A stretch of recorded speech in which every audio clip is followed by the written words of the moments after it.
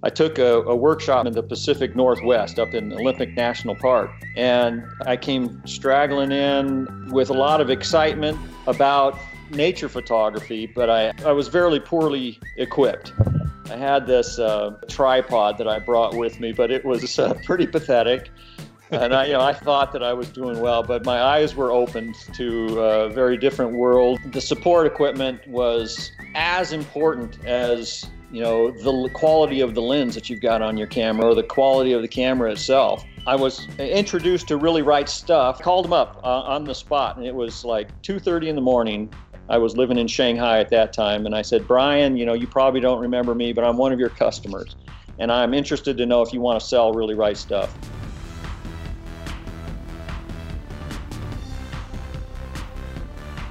Welcome to another episode of Wild and Exposed, your wildlife photography and outdoor adventure podcast. This week, we have Ron Hayes, Michael Morrow, Doug Gardner, and myself, Mark Raycroft. What's going on, guys? It's good to see you again so soon. Hey, see you, Mark. Mike, how's it going in Denver? I'll throw this out one at a time so we'll get it straight. What's going on in Denver, man? So Denver is, it's not like fall is actually here. We've got like 65-degree temperatures, and it's just like summer's still kind of hanging on. What about South Carolina, my friend? It's turning gorgeous finally after sweltering summers of 100 degrees and 90% humidity. We're finally catching a break and, starting to enjoy some kind of fall weather. So we're looking forward to getting out now. So with the cooler weather, has the state bird changed from the mosquito at this point? They're slowly starting to die off a little bit. Right on. That's good to hear. That's always helpful when you get outdoors. Ron, how's it in Wyoming today? It's good. It's pretty seasonable right now as far as temperature goes. You were saying the other day you don't know in Canada when the next windstorm's going to be to blow all the leaves off the tree. In Wyoming, we know it's going to be tomorrow. Oh, is that right? Everything wraps up tomorrow. If not this afternoon. No, wow. The wind blows every day. So, yeah, the leaves are just about clear already due to all the wind. But other than that, it's pretty seasonable, pretty mild. That's amazing when I consider how far south and west you are of where we are, and the fact that you're bearing the leaves already. And it's happening here, but we still have a lot. Our oaks are just starting to change color. So I'm still in the middle of fun, crazy autumn production shooting season. I'm telling you, it's just because of the windstorms. In South Carolina, they'd give our windy days a name, call them a tropical storm, right? That's right. Absolutely. Absolutely. And we're still green, guys. We're completely green. Here it's just Tuesday and Wednesday. That's the only names we give them. Tough country, buddy. It's a tough country. How about where you are, Mark? It's been nice. So it's just a matter of trying to get as much of this color in as possible while it hangs on. So, and it has been hanging on. And like where we are, we have these oak ridges, savannas. And so with that hardwood forest, those leaves stick around longer. The maples are all off and they turn vibrant colors. They're better than the oaks for backgrounds for wildlife.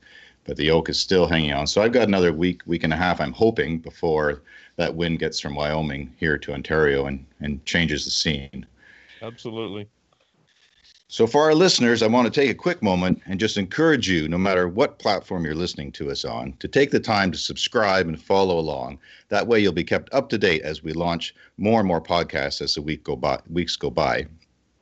And take a moment, show us the love, give us a positive rating, give us the thumbs up, the 5-star review, because that helps us to do what we love to do and to bring you these episodes on an ongoing basis.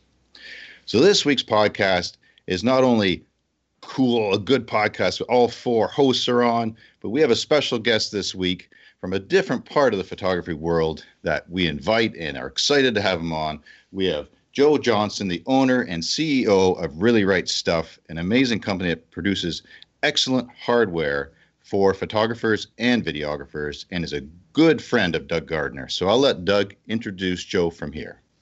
We are pleased to have Joe Johnson, and I've known Joe for a while now. I first met Joe back when I had the TV series on PBS called Wild Photo Adventures, and Joe and Really Right Stuff, they were our premier sponsor for the entire run of the show, and which really helped make the show the success that it was. We couldn't have done it without Joe, and hats off to supporting that. We had a lot of people that really were educated. They learned a lot, and to this day, I get at least a couple hundred emails every couple days wanting to know about the show, and or saw the show on old YouTube channel, and they're like, oh, we learned so much. And so Joe helped make that possible, and I want to go ahead and thank him for that.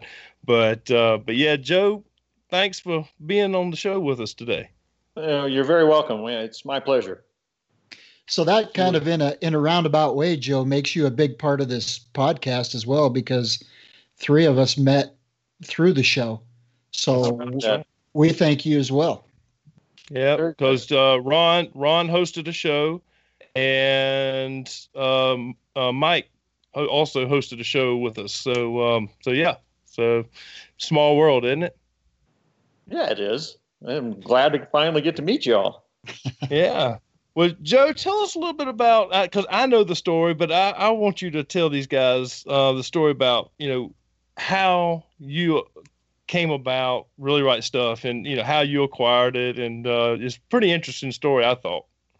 Well, I think it's interesting too. And I was first introduced to Really Right Stuff as a avid photographer. I took a workshop from George Lepp. I don't know if you all have heard of George before, but he continues to be one of the editors on Outdoor Photographer magazine, and he's quite a well-known outdoor photographer.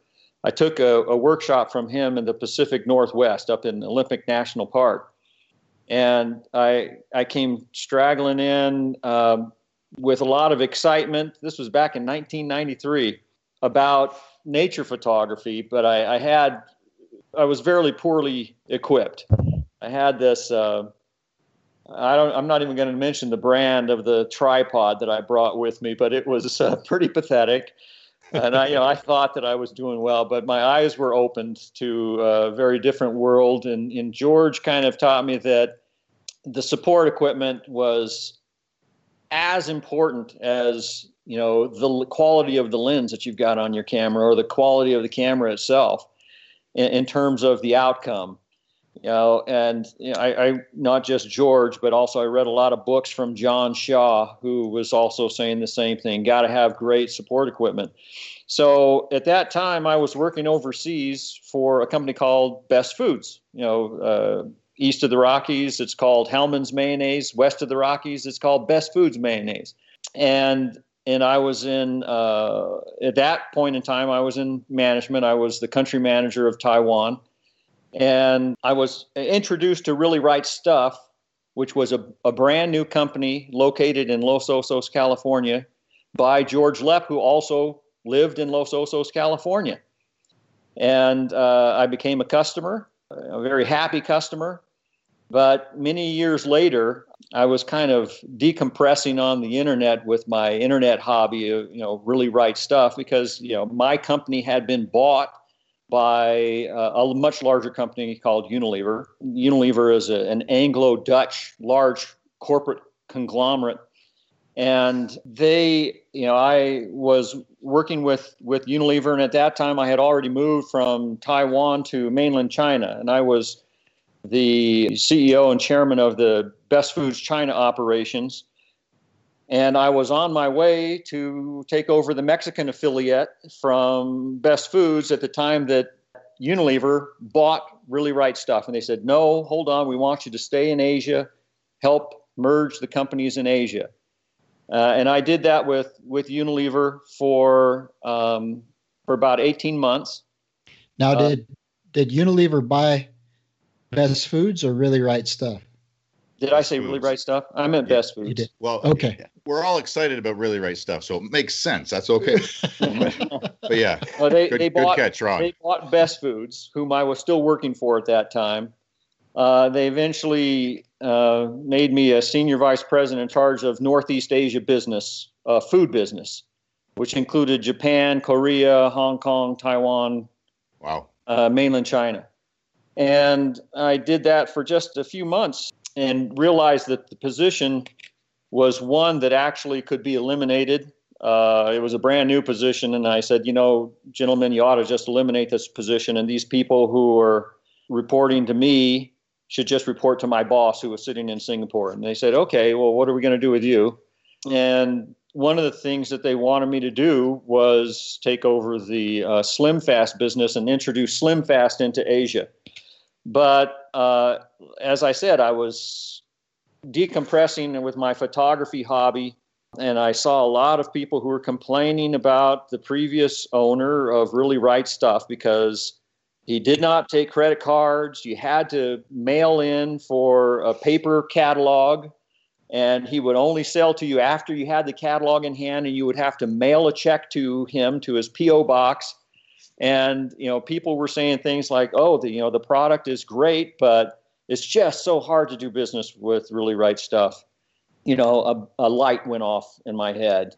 And I was literally inspired to call the owner up, and his name's Brian Geyer.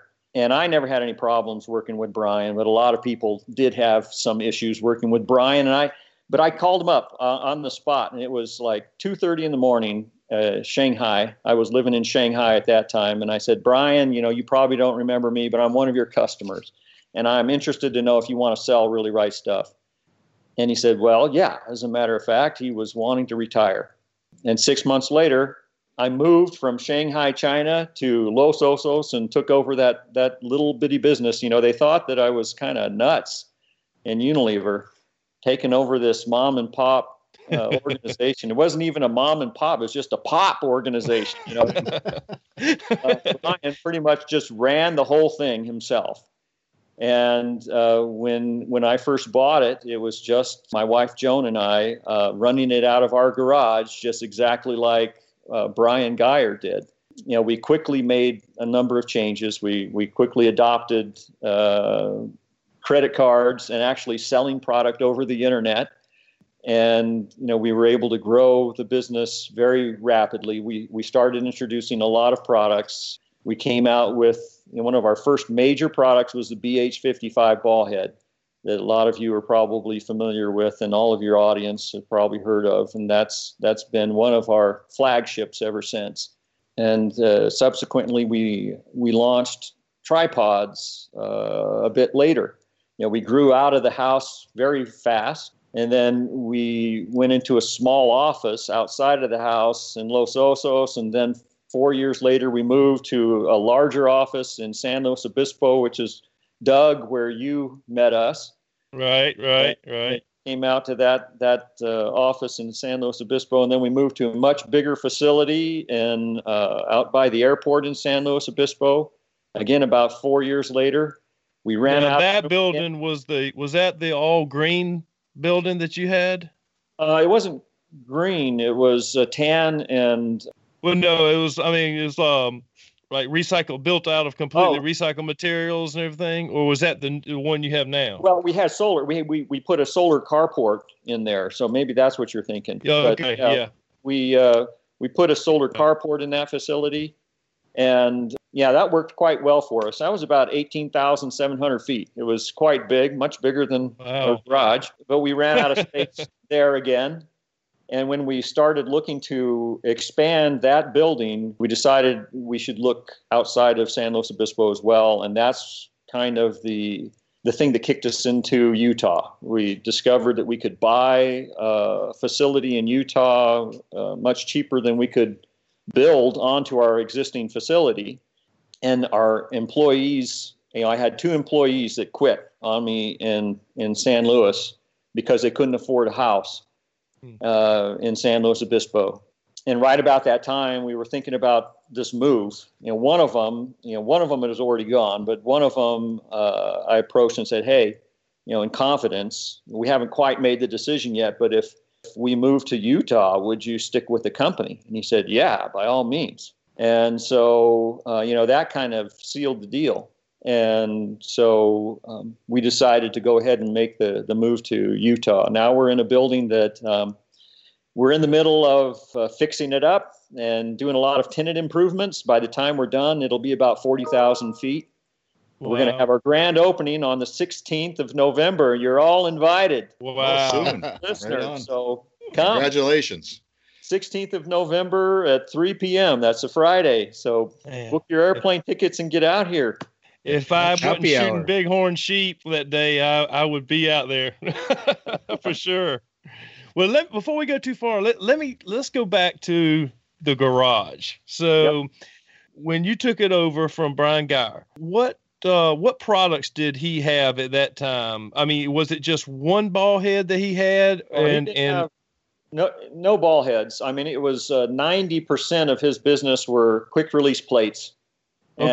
And clamps. So the ball head and the tripod, all that is your development. Oh yeah, absolutely. Not only that, the lever release clamp. That was the first major product that we launched. Was the lever release clamp. The first patent that we got was on that lever release clamp. That one was released within about 6 months of taking over the business, and then the ball head, then the tripods, and a bunch of other stuff. But primarily, it was quick release plates and clamps when we bought it. He also had a flash bracket. He had a couple of flash brackets and some focusing rails, not geared, but that was about it. So, but he made the best stuff out there. I remember calling him because if you wanted the best clamps or the best plates, you went to Really Right Stuff. I can remember dealing with him, just like you said. He was on the phone and you had to do it a certain way. And if you said, I think I need this, he would say, nope, this is what you need. It was one of those deals. Yeah. He was, I love Brian. He was a great guy. But he had his way of doing business, and he was like I said, he was really literally a one-man operation, and so he just didn't have the wherewithal to operate any differently than what he was doing.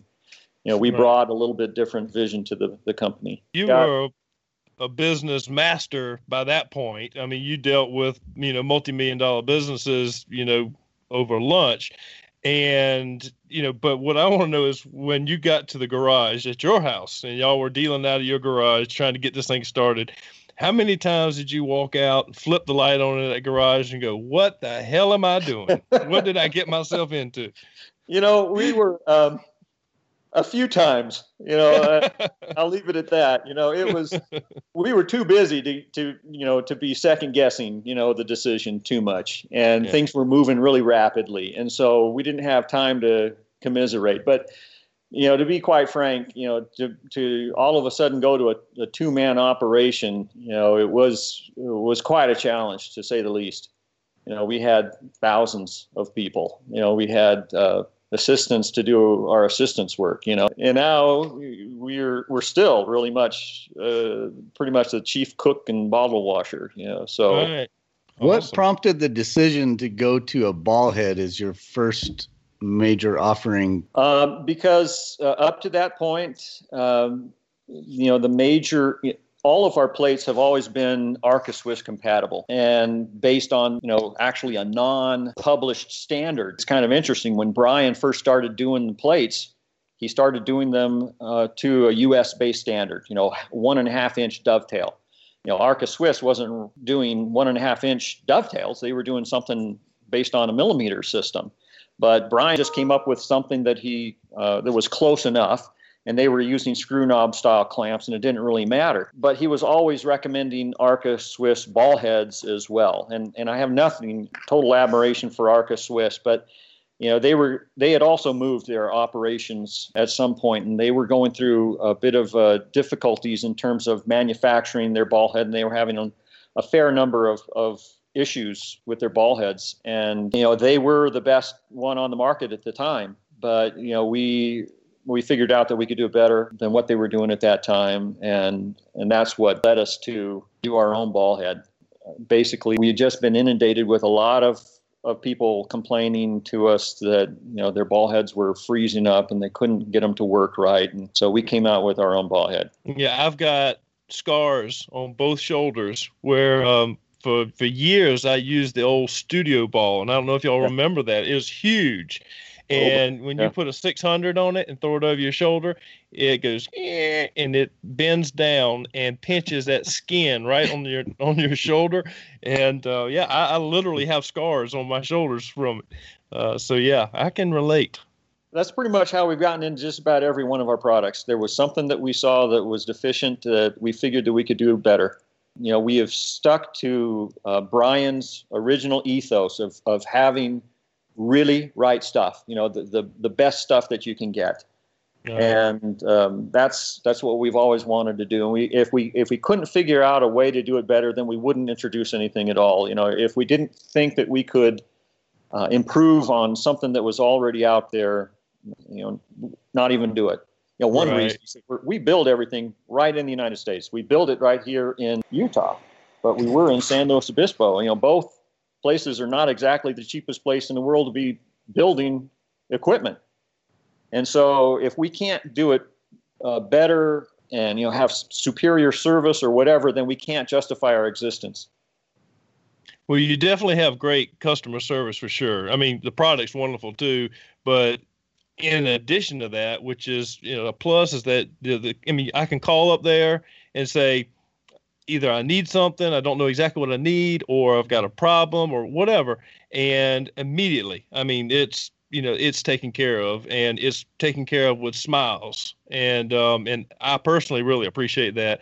You know, one of the things that I get a lot was people thought when you and I were working on the show together that I was using Really Right Stuff products just because of the show. And that was not the fact at all. I mean, I was using your stuff before the show, and that's the reason that I approached you. So I truly believed in the products as well. So yeah, I mean, it's definitely been the best equipment I've ever used for sure. So well, thank you. Yeah, and not only the equipment, but the corporate ethic. I think that you were talking about just now, and what Doug has talked about with customer service. As I was doing a little bit of research beyond just the product and beyond what I knew about the company, there was a video on YouTube, and the quote from you was, you know, they'll stay on the phone as long as they need to get an answer, and if you don't provide what somebody's looking for, your customer service people are trained to find the solution. And I thought that was very impressive in the world of corporate competition and in a highly competitive market. There's been many, many times that we have recommended customers to go to Kirk or to Wimberley or to B&H or some other place that, you know, if we don't have it, then we'll make sure that they find the right place to go. Let me ask you about the how Really Right Stuff is kind of built as far as the modular design. I mean, everything you have is modular. Everything fits everything. You know, tell me about the decision in making your products that way. Well, it's kind of more evolutionary than, you know, it's become more strategic now, but it's really just based on that dovetail standard. You know, we've since published a standard. We're the only ones out there that have actually published the dovetail standard. And so most folks are actually using our standard now in terms of machining their plates to the same dimensions as what we came up with. But, you know, to have a standard is really valuable. It helps everybody in the industry. And so just sticking with that same standard, it just makes logic. It's pure sense. It makes sense. You know, if you can kind of stick with that standard, then it doesn't matter if you've got a product that was built 20 years ago, or if you got something that's built now, it's still going to work. They're going to work together.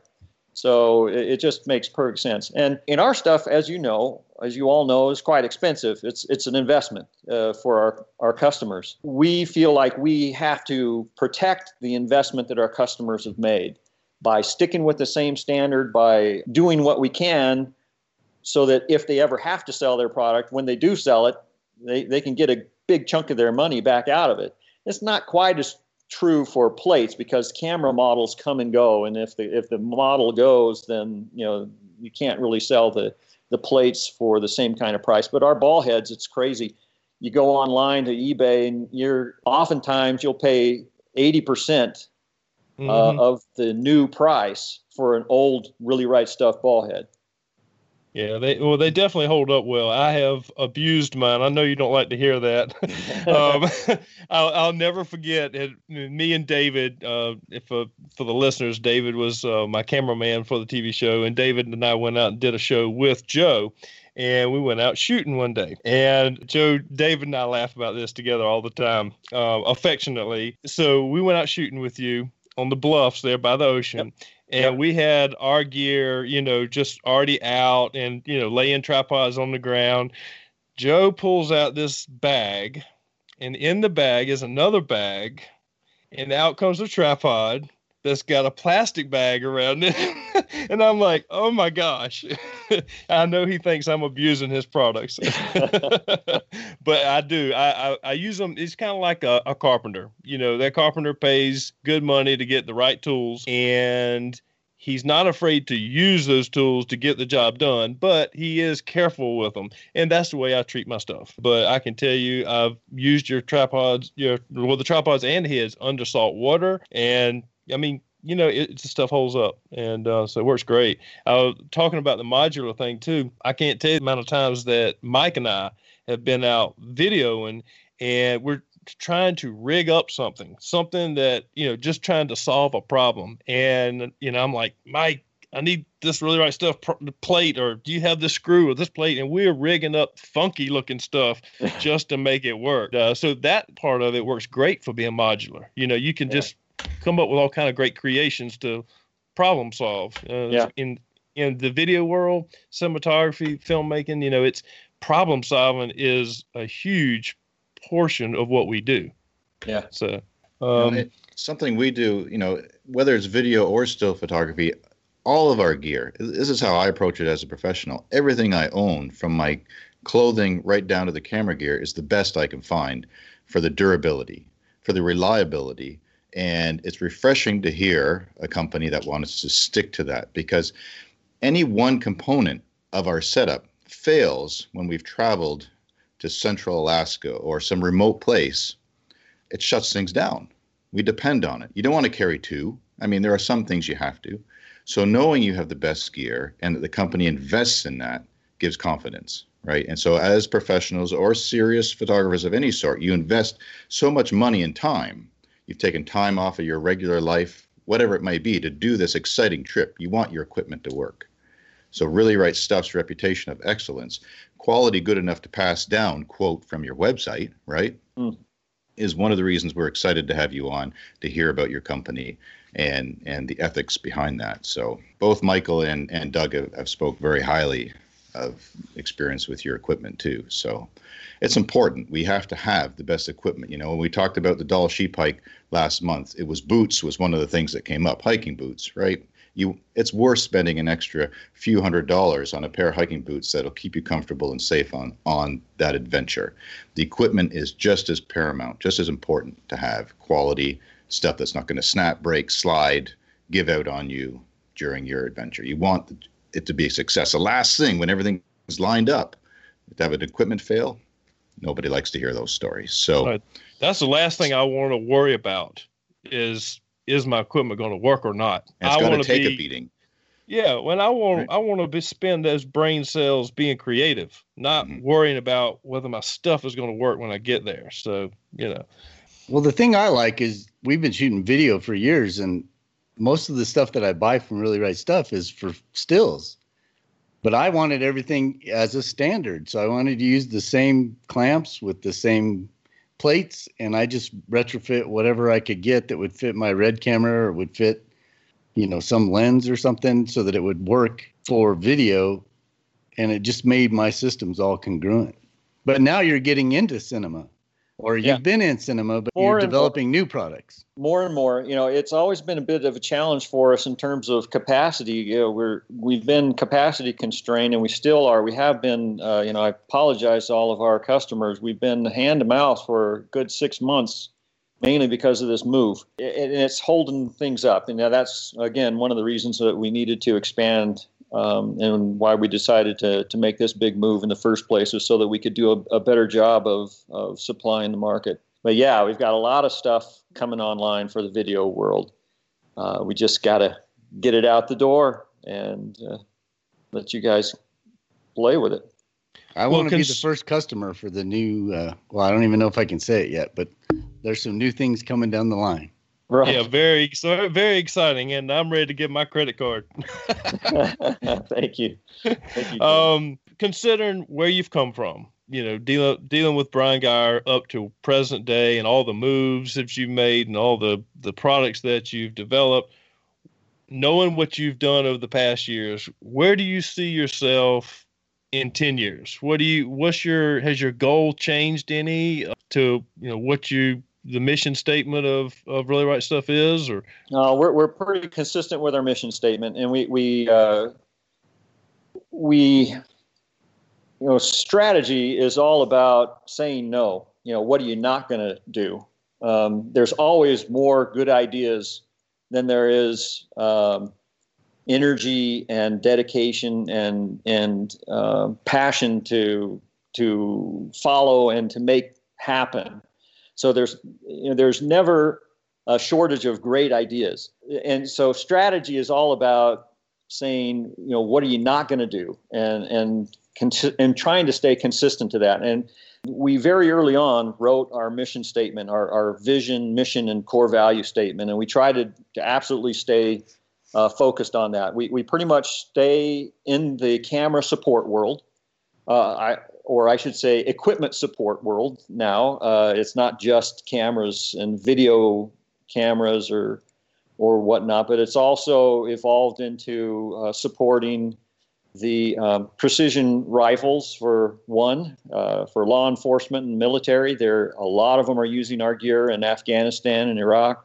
A lot of the special forces guys are using our tripods for that or surveillance. So we're staying true to the support gear. I don't know how many times I've had somebody say, well, why don't you make this lens? Or why don't you get into the camera business? Why don't you make a video camera? Like, look at Red. They've come out with this fantastic camera. We will probably not ever get into that kind of thing. We want to try to stay true to the support gear business. We want to focus on the core values and stay consistent. A lot more of our business will probably come from the precision rifle support end of things, more than it is now, I should say. That wouldn't be more than the camera side. We'll always be very strong on camera and particularly more and more in the videography side. The videography world, the commercial cinematography world is a whole different beast. It's not so much the end user buying gear for what they're using. A lot of them are renting gear from rental shops, so there's a lot of interesting things going on there. Of course, we also have to be absolutely cognizant of technological changes. In-camera stabilization or in the lens stabilization is an issue, but we always see that support is always going to be needed, even if camera manufacturers can perfect image stabilization technology to the point that many images wouldn't have to be shot off of a tripod. But for you guys that are in the cinematography world or people who are in the wildlife photography world, the gear is heavy. And, there's no way around physics. Sorry, it's got to give you some optimism with the DSLRs that do have stabilizers for still photos. Some people have got away from tripods, but now that these cameras can create outstanding video, they again need an anchor point. Or right? Even very, very high resolution images. Like the Sonys and the Nikons and the Canons that have 40 plus megapixel sensors. You can't get everything out of that sensor unless you're on a tripod. I shouldn't say you can't, but it's very difficult to get the most out of that sensor unless you have good high quality support. Well, I know for myself, speaking for myself, I need the support for when I want to do video, and I have to have the option in the field to do both because of that emerging market, and since the cameras can handle that. So even for some situations where mobility is important, it's still critical to have good quality support on the trip for when video is going to be recorded. Now, coming back to Doug's question about where do we see ourselves in the future, also, as you probably are aware, it used to be that we only sold direct to the end user. And recently, within the last year and a half, we started selling through B&H. And we haven't been able to sell too much beyond B&H because of capacity constraints. So another thing that will evolve as we go forward is third-party distribution will become a bigger part of our business model. Particularly important for the overseas customers that we have. It's difficult to buy direct as an end user from somebody from a company that's in another country, and so it will benefit them more and more as we get more and more business outside of the U.S. Presently, the U.S. accounts for a much larger percentage of our business than it accounts for the worldwide share of camera sales. So we have a lot of opportunity outside of the U.S. for growth as well. Excellent. Well, I meant to ask you, are all of your employees photographers as well? I mean, do they take part, if they are photographers, do they take part in product testing and suggestions and that kind of thing? Well, not all of the employees are dedicated photographers, but many of them are, and particularly in the engineering department and in the marketing department, the ones who are most accountable for new product development. I would say probably at least 75% of them are very dedicated photographers. And the other 20% of them are occasional photographers. But yeah, it's part of our DNA. Right. You got to get out. You got to understand the customer's needs, and the only way that you're going to understand the customer's needs is to experience the customer's problems. And so, yeah, we love to get out. Not last week, but the week before, I was in the mountains here in Utah every morning trying to get fall photography shots. It was just gorgeous. I just couldn't pass it up. So every single morning I would get up early and I would get up into the canyons, and then I would come into work around 10, 11 o'clock. But I continue to be very much an avid photographer, and like I said, most of our engineers are too. Yeah, I wanted to ask you about your own personal photography, just aside from Really Right Stuff. I didn't realize that you were actually into photography prior to getting into, acquiring Really Right Stuff. I didn't know if it was just a smart business decision, or you were just burned out on what you were currently doing, or you genuinely had a love for photography. And, obviously you do now that I know that, but, what makes Joe tick? That's kind of what I want to know. What's your passion, Well, my main passion are my family, my religion, my hobbies are secondary to those, but photography is right up there. It's been a major driver for me. When I moved to Asia, I spent 15 years in Asia, living in Asia. Oh. And when I moved over there, I couldn't take my rifles with me and my shotguns.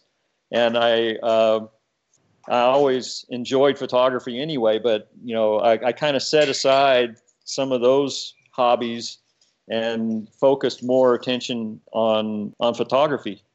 And it's harder, it's harder to get a great image than it is to shoot an animal, and I have nothing against hunters. I am one, I haven't done much hunting these days, but I love to get out in the outdoors, and that's what hunters love, Right. Non-hunters don't understand the hunter's heart very well, and I wish they could get out and be more like that, or to experience that. Usually a hunter will go out and, 9 times out of 10, they won't shoot anything, but they love being out in the woods or in the mountains or or wherever, and it's the experience. And that is very, very similar to a photographer. I love both, Both are conservationists, right? The whole movement in support. A lot of hunting-based revenue goes into conservation for the whole ecosystem.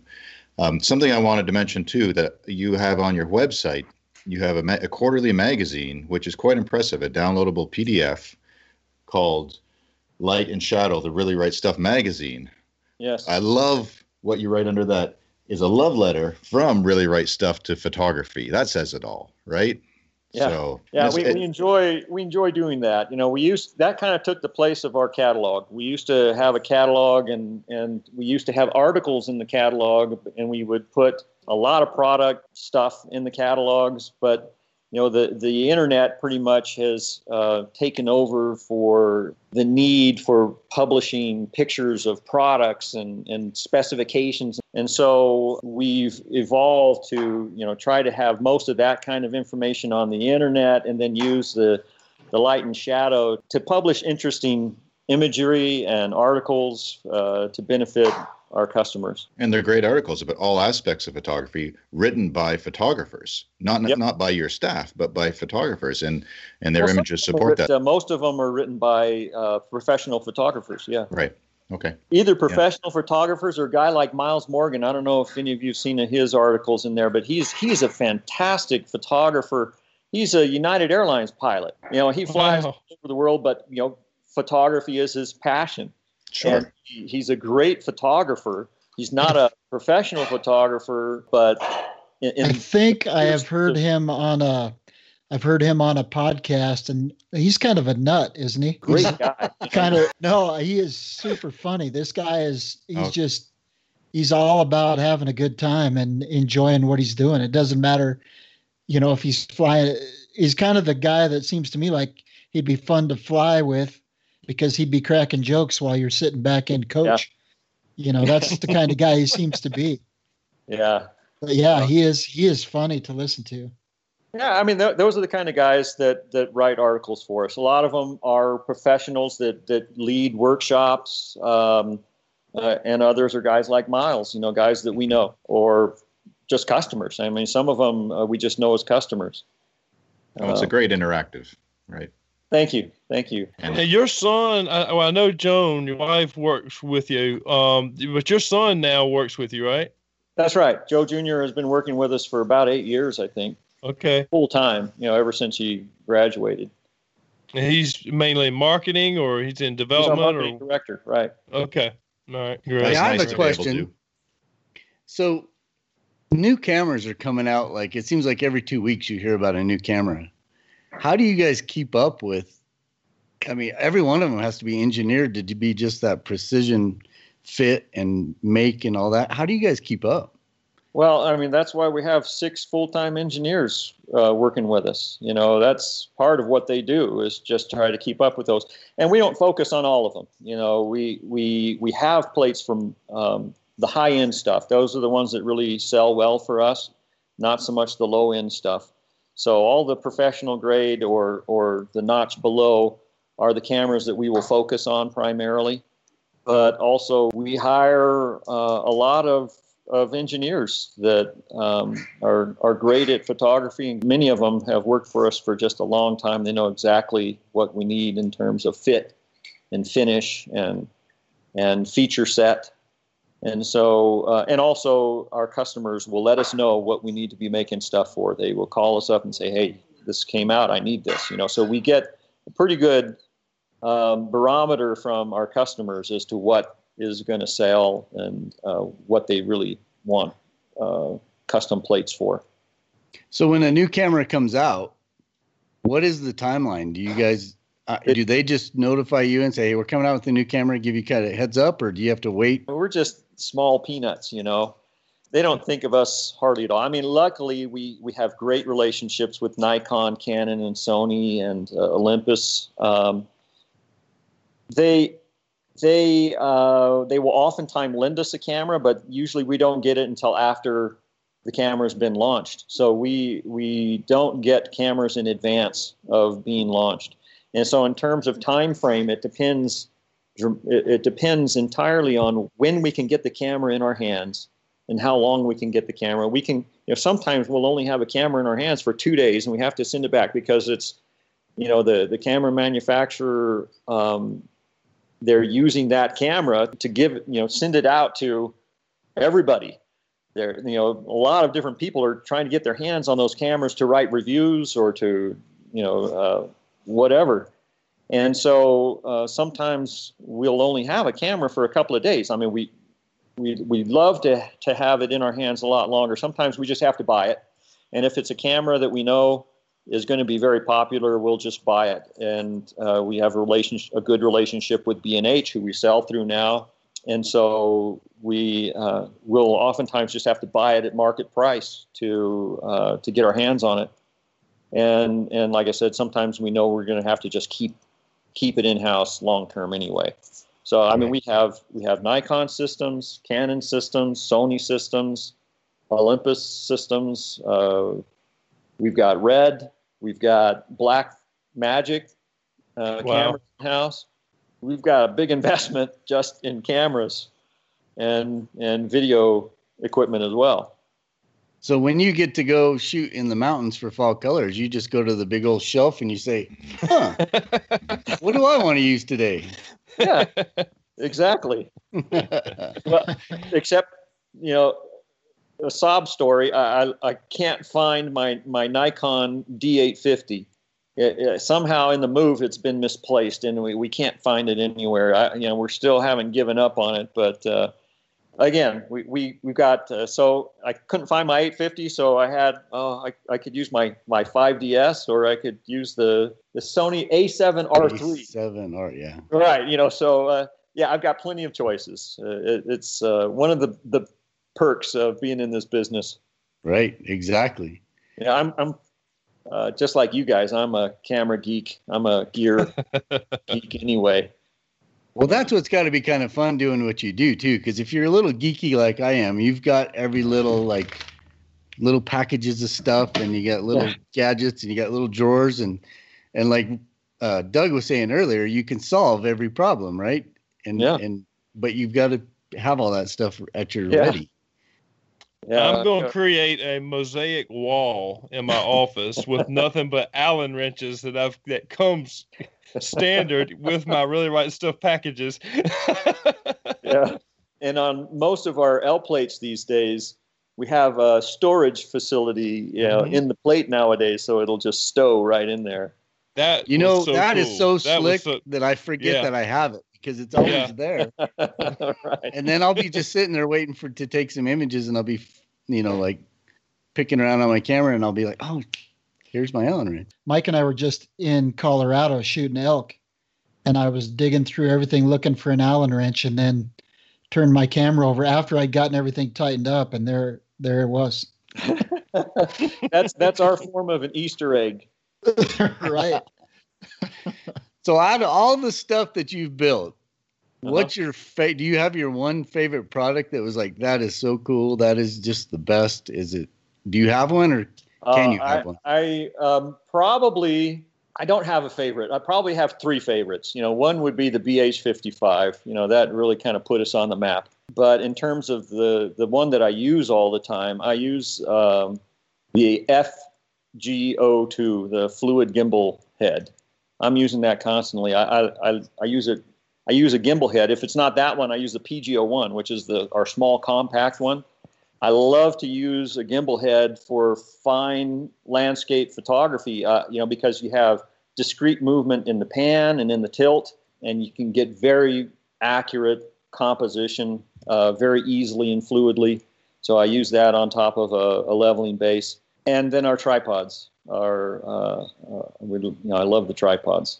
We make, little bitty changes constantly to all of this stuff. The Mark II tripods were a much bigger change than what we've been making in the past. But to address Doug's issues, partly, we sealed the twist locks with O-rings and whatnot, so that he sucks it down into the salt water. We won't. It won't get fouled with sand and crap when you can wash it off easier. But So how hard is it to work with carbon fiber? Is that a really difficult material to play with? It is difficult to work with, because the fibers themselves get into everything, when you're grinding that stuff, and you got to just have absolutely clean environment and good safety systems in place. I mean, it's an inert product. It's carbon. It's there's nothing toxic about it, but the fibers themselves are like glass, so if you're not careful, you can get cut. But it's a fun product to work with. I mean, you can do so much with carbon, and it's just truly a space age product. For sure. You know, we worked for 2 years to come up with the weave pattern that we have on our carbon fiber tubes. It's not just the outside weave pattern, but it's the internal structure of it as well. But to come up with the right combination of layers and directions of the fibers and everything else, it took us quite a while to get that exactly where we want it. And did you get that idea from the Damascus shotgun barrels? You know, they weave the Damascus steel.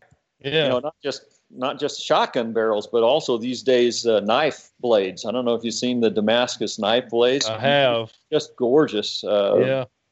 Yeah, a lot of stuff is really cool, but it wasn't from that. It was just from the industry itself. You know, there's already those weave patterns, but we changed up the patterns quite a bit. And then a lot of it was also just cosmetic, and we did consumer research on what patterns the customers preferred. So, you know, I was listening to another podcast the other day, and it was it's the Anchored podcast by April Vokey, and she interviewed a guy by the name of, I think it's Gary Loomis, G. Loomis. So if anybody's a fisherman, you know the G. Loomis, right? Yep. Well, he was originally working for a fiberglass manufacturer, a fishing rod manufacturer. He went to a trade show, and they showed up with graphite fishing rods. And he was totally enamored with this. And he's like, this is the future. But I got to figure it out. Had no way to figure it out because there was just so little written about this. And this is, I think, in the 70s. I can't remember exactly. What he ended up doing is he was based in the Pacific Northwest. And he said what he did is he went down to Boeing, and he stood outside the door where the employees left every day, and he would just ask everybody, know anything about graphite? Know anything about graphite? And finally, it was like 3 days passed, and nobody knew anything. And finally, one guy stopped and said, you know, are you going to be here tomorrow? And he's like, yep, till I figure out what graphite is, I'm going to be here. The guy finally said, well, the engineers are leave from this door down here. You should go down there. So he went down there, and he ended up figuring it out. He found 3 or 4 guys. They all kind of worked on this whole tubular carbon fiber thing, and the rest is history. I mean, it's just he basically made that industry happen, and it's probably a lot of the same technology you're using today, only refined about 1 million times and so much better. Well, that's another benefit of being in Utah, because the carbon fiber ecosystem in Salt Lake Valley is very well developed. We've always, you know, all of our carbon fiber tubes have always come from Salt Lake. And, you know, there's just a big defense contractor industry here. And the climate has a lot to do with it as well. The dry climate is conducive to good carbon fiber layups and whatnot. So that's another benefit of being here in Utah for us. Man, it would just be so much fun to walk into your shop and say, I think I want to make one of these today. Or I want to talk to an engineer and say, how about we make a plate for this? Or how about we make this? That would be a blast. Well, you know, we're going to have open house on the 16th of November, 3 p.m. Right. Come down. All right. You're not only that far, an 8-hour Mike. drive. That's Yeah. right. Actually, Ron's closer than that, aren't you, Ron? Yeah, Evanston would be real close. Can't Well, hear you, I'm Ron. in. Actually, Doug and I were talking about meeting. It's not too far from Salt Lake, actually, in Southwest Wyoming to photograph. I'm up in the northeast or central east part of the state now, but we were talking about meeting for the mule deer migration to photograph that. Oh. And so the 16th is not outside the realm of possibility. Well, you know, come regardless of the day, you know, come visit us Sure. when you're out there. I saw 3 bighorn sheep in the canyons. Really? Yeah, 20 minutes from my house here. They weren't very big and they weren't very picturesque. In fact, they were right alongside the road, but I'd never seen bighorn sheep in that canyon before. I've photographed mountain goats up there, moose, Mhm. Yeah. heard some elk up there last week or 2 weeks ago as well. A bunch of elk up there. So, I mean, we got it all right here. Yeah, you're in a Yes. great part of the country. You're right there in that corner, the Uinta Mountains in southwest Wyoming, and and Utah is a great spot. You've got just about whatever North American species you want to photograph right there. Yeah, and the Uintas are a little bit further east from here, but we got the Wasatch Mountain Range right here. Yeah, that are fantastic. Well, Utah as a whole is incredible. I mean, you just go down to the southeast or southwest. I mean, it's all good. Yeah, Moab is fantastic. It's all, we're blessed to be in Utah. We love San Luis Obispo too. It was a wonderful place to be, but this is the place. I had one other question, and if you want to get into it, fine. If you don't, no big deal. Spending that much time in China, you obviously had to learn Chinese, right? Yes, sir. So there you go. You see so much knockoff stuff. What does that mean? My wife is Philippine Chinese. Oh, cool. Cool. So you've met Joan, Doug? I have. Beautiful, very kind woman. Yeah, I spent a long time I was 4 years in Taiwan and 4 years in mainland China. So you build everything here in the U.S. Yes, sir. But obviously having that kind of familiarity with China, you could go there and do it, right? Especially with your knowledge. Oh, absolutely. But is it just better to have that stuff here and be able to just be over it all the time? And is that the reason? Yeah, it is. It's that. And, I'm pretty patriotic. I really feel that, it's a big mistake for all the manufacturing to have moved overseas the way that it has. I love the Chinese. I have nothing against the Chinese at all, but, I just feel like we ought to do, if we can, we should do as much as we can here in the United States, and we need to figure out how we can do it in a way that is economically feasible. Yes, our stuff is expensive. I understand it. I know that it's difficult for our customers to afford our gear, but we have full control over every process. And service is also absolutely critical to our customers, as we've already talked about. Mm-hmm. So, yes, we could have done it in China very easily, and much cheaper. No doubt about it. So that's something that we could have done, but, there's a lot of good reasons why we shouldn't do it. My predecessor made it in San Luis Obispo.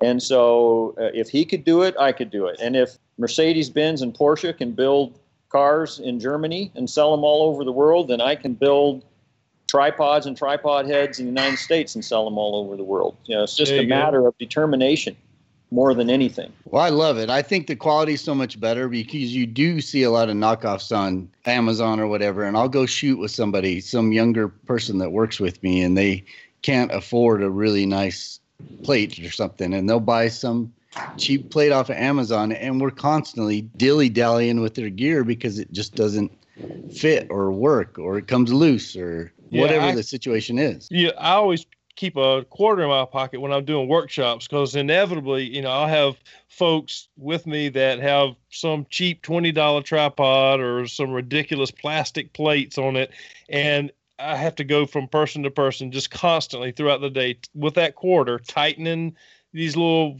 thumb screws and stuff. And it's just ridiculous. That's the reason I when I look at gear, price can be an issue, but the most important thing for me is, I want to buy something that's going to last, a lifetime if possible.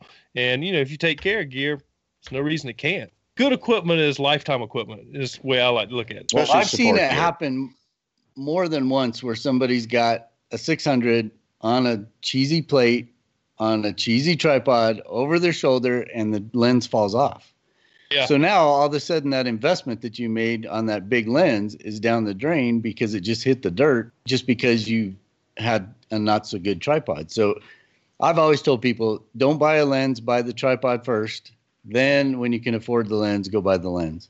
It's hard to do because everybody wants that lens and they want to shoot that picture, but you just got to have just a solid rock to work on. Yeah, I'm always quite surprised at the people that'll put, $10,000 in a body and a lens, and then they want to put it on a $50 tripod.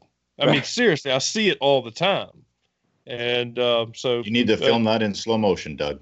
yeah, for real. Right. You know, it's all about quality. What we do, our images, our product, the videos we put out, quality is number one, you know, as professionals, but anybody who's aspiring for success, it's always got to be about quality. And we need our gear to be of quality. We want it to last. It's worth the investment, you know. And look at the money we save by not buying film nowadays, right? So people buy better equipment, buy better cameras, buy better lenses. They've got the memory cards. They can shoot to their heart's content, and support is equally important. Just like the hiking boots, the support's equally important. So it's great to have you on, Joe, and to get behind the scenes with your highly reputable company and to hear about what you've done with this business, how you've grown it. And we want to thank you for taking us behind the scenes with Really Right Stuff today and for giving us the insights into the support side of the photography world. Well, thank you very much, Mark. Thank you. I want to see if I can get a super secret email address to send in all the requests that I have. Questions and requests, absolutely. Yeah, most of the customers know my email address already. It's just joe@reallyrightstuff.com. Nice. That's awesome. It's a great name and straightforward. Now, Joe's a great name too. I was talking about the company, Really Right Stuff. It speaks to what the product is. So thank you. Thanks for taking the time today. Thank you. Thank you very much, gentlemen. So it's been really nice to meet Joe Johnson, the owner and CEO of Really Right Stuff, a company whose reputation is well known amongst serious photographers in all areas of the profession. We want to thank Joe for taking the time to take us behind the scenes with his company, and we wish him all the best with his expansion in his new facility in Utah. Remember to follow along and subscribe on whatever podcast platform you're listening to, and look for more of our content at wildandexposed.com. Until next time, you've been listening to Wild and Exposed Podcast. Thanks for tuning in.